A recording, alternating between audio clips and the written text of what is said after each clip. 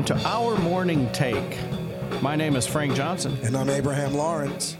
And I'm Tim Goetz. Our goal here is to describe for you the movie that is going on in our head when we read the Bible. Today is Tuesday. It's November the 21st, 2 days before Thanksgiving. Episode number? 222. Yeah, I can smell the turkey bacon from here, man.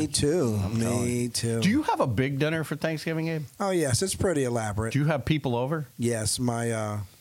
My daughter and her husband, if they're in town, they would come. My in-laws, of course, they don't need an invitation. They just show up and eat. So, yeah, pretty much. Yeah. Oh, there it is. Yeah. White people. You know how they do. Yeah, white people. Yeah. Those are your in-laws, right? Yep.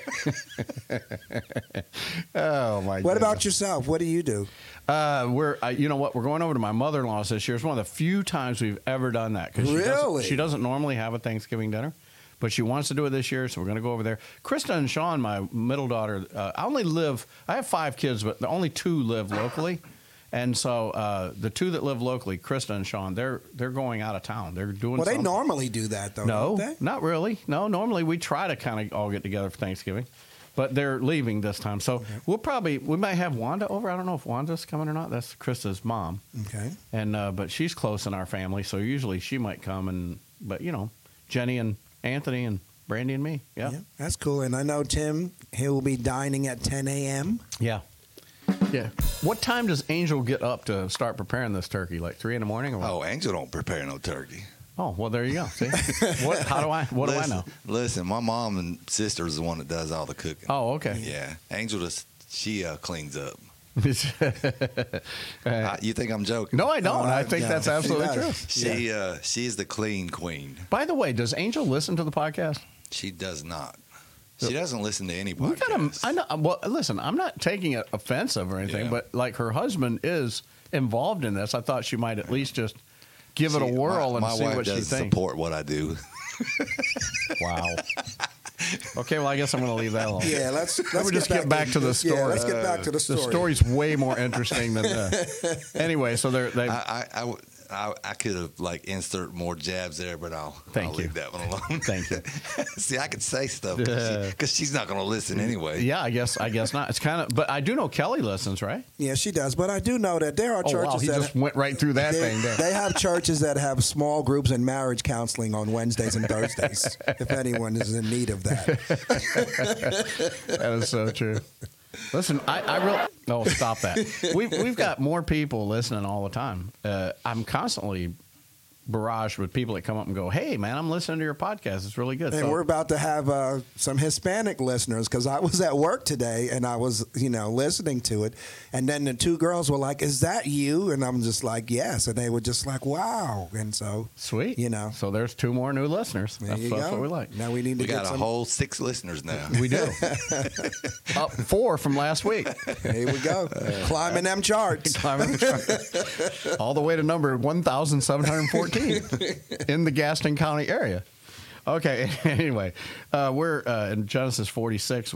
There is a lineage here of the grandkids of Jacob, and we just decided we didn't want to read all those names, but it's not a bad read. We're all the way down to verse 20 where we learned that Jacob's 2 kids, Manasseh and Ephraim, they're kind of important because they are literally going to get adopted, and we'll cover this a little bit later when we get to the story, but they sort of grafted in as part of the children, not really grandchildren, but the children of Jacob, and literally they become 2 of the 12 tribes. Yes. Because Dan is not mentioned in Revelation. Dan's not mentioned. Did you know that, Tim?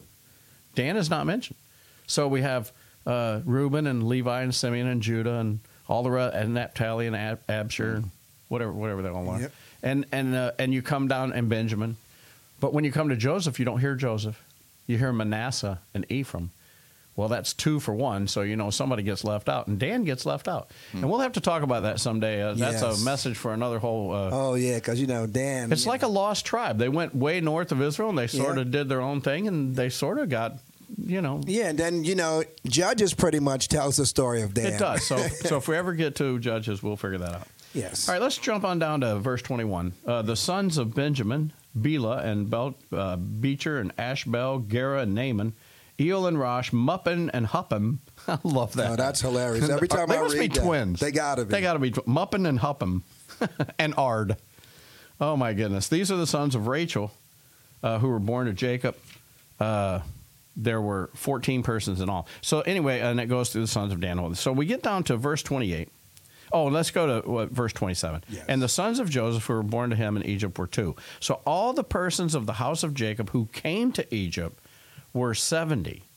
And that is kind of significant because someone did some... There is another passage in the Bible where this is mentioned, and it's like the Bible contradicts itself. But it literally is off by 3. And you know why it's off by 3? No, why? Because Joseph and Manasseh and Ephraim are all already in Egypt. 70 came to Egypt, so there's literally 73 in the family, just so you know. And yeah, it's going to be mentioned. That's a good bit of information. Yeah, there's this one guy, he's on, these social media platforms. He's like, see, the Bible can't even keep its numbers straight. Well, it's because they didn't come to Egypt. Only 70 went to Egypt. There's 3 more down there. Anyway, interesting little tidbit.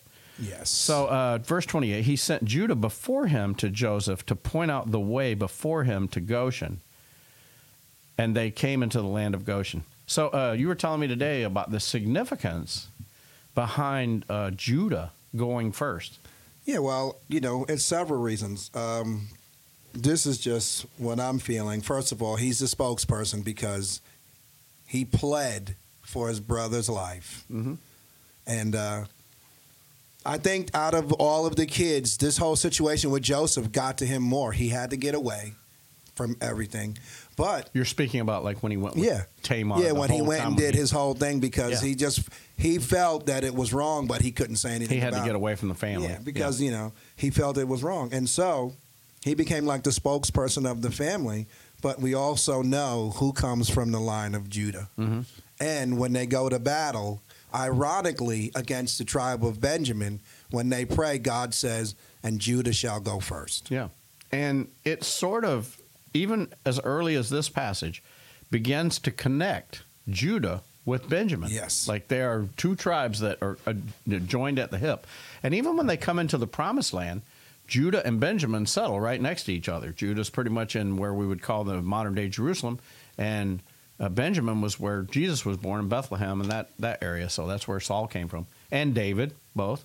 But at any rate, also, when you were saying this morning to me, I was thinking, well, Judah does end up with the birthright too, because Reuben forfeits his birthright by what he does. Now, I don't think we've discussed that yet. It comes up. It comes up. It is yet to be decided. Yes. And then Simeon and Levi, Jacob never forgave them for what they did with their sister Dinah and what they did to that whole town. And it wasn't that they tried to do something nice for their sister. It was the fact of how they just overdid it. I mean, that's the furthest thing from an eye for an eye and a tooth for a tooth. Yeah, and then they try to justify it. So what are we supposed to do? Just let them get away with it? Yeah, so we just kill them all and all their... Yeah, it's just silly. But anyway, so that being said, even though it's not mentioned right here that Judah has the birthright, I think we're beginning to already see that Judah is the spokesperson for the family. He's the first guy out. He sends him ahead. And so that is kind of important. In verse 29, Joseph prepared his chariot and went up to Goshen to meet his father Israel. Now, the movie in my head, what do you got to do to prepare a chariot to go somewhere? I mean, I remember the Ben-Hur, This must be some special chariot. Maybe it had how many seats are in that thing? 20-inch rims, had to get it detailed and everything. Did they have to clean the McDonald's bags out of there? Man, this thing's a mess. This thing. Yeah, when you read things like that, that always just... that's amazing. I don't get it. Like, how did they have to prepare it? Wash it. Yeah. Are the wheels rolling or what? Okay, we're good. Anyway, what verse am I at? 29? Yes. Joseph prepared his chariot. Oh, no, that is 29. All right, so 30. Israel said to Joseph, oh, no, I didn't finish 29, did I? Finish it. He prepared his chariot and to meet his father, and as soon as he appeared before him, he fell on his neck and wept on his neck a long time. There's a lot of crying in this family. Oh, yeah, definitely. But this one was well-deserved. Oh, absolutely. How many years has it been? Oh, my goodness. It's been a very, very long time. Got to be like about 30 years or something. Yeah, so it's amazing 30 years, he's finally seen his dad, and his dad gets to see. We can do the intro again. Oh, sorry. Good morning and welcome. Remix. I hit the wrong button. It's fine. Oh, what is today? Tuesday? Did I even say that earlier? Yes, you did. Very good. We'll see y'all tomorrow. Yes.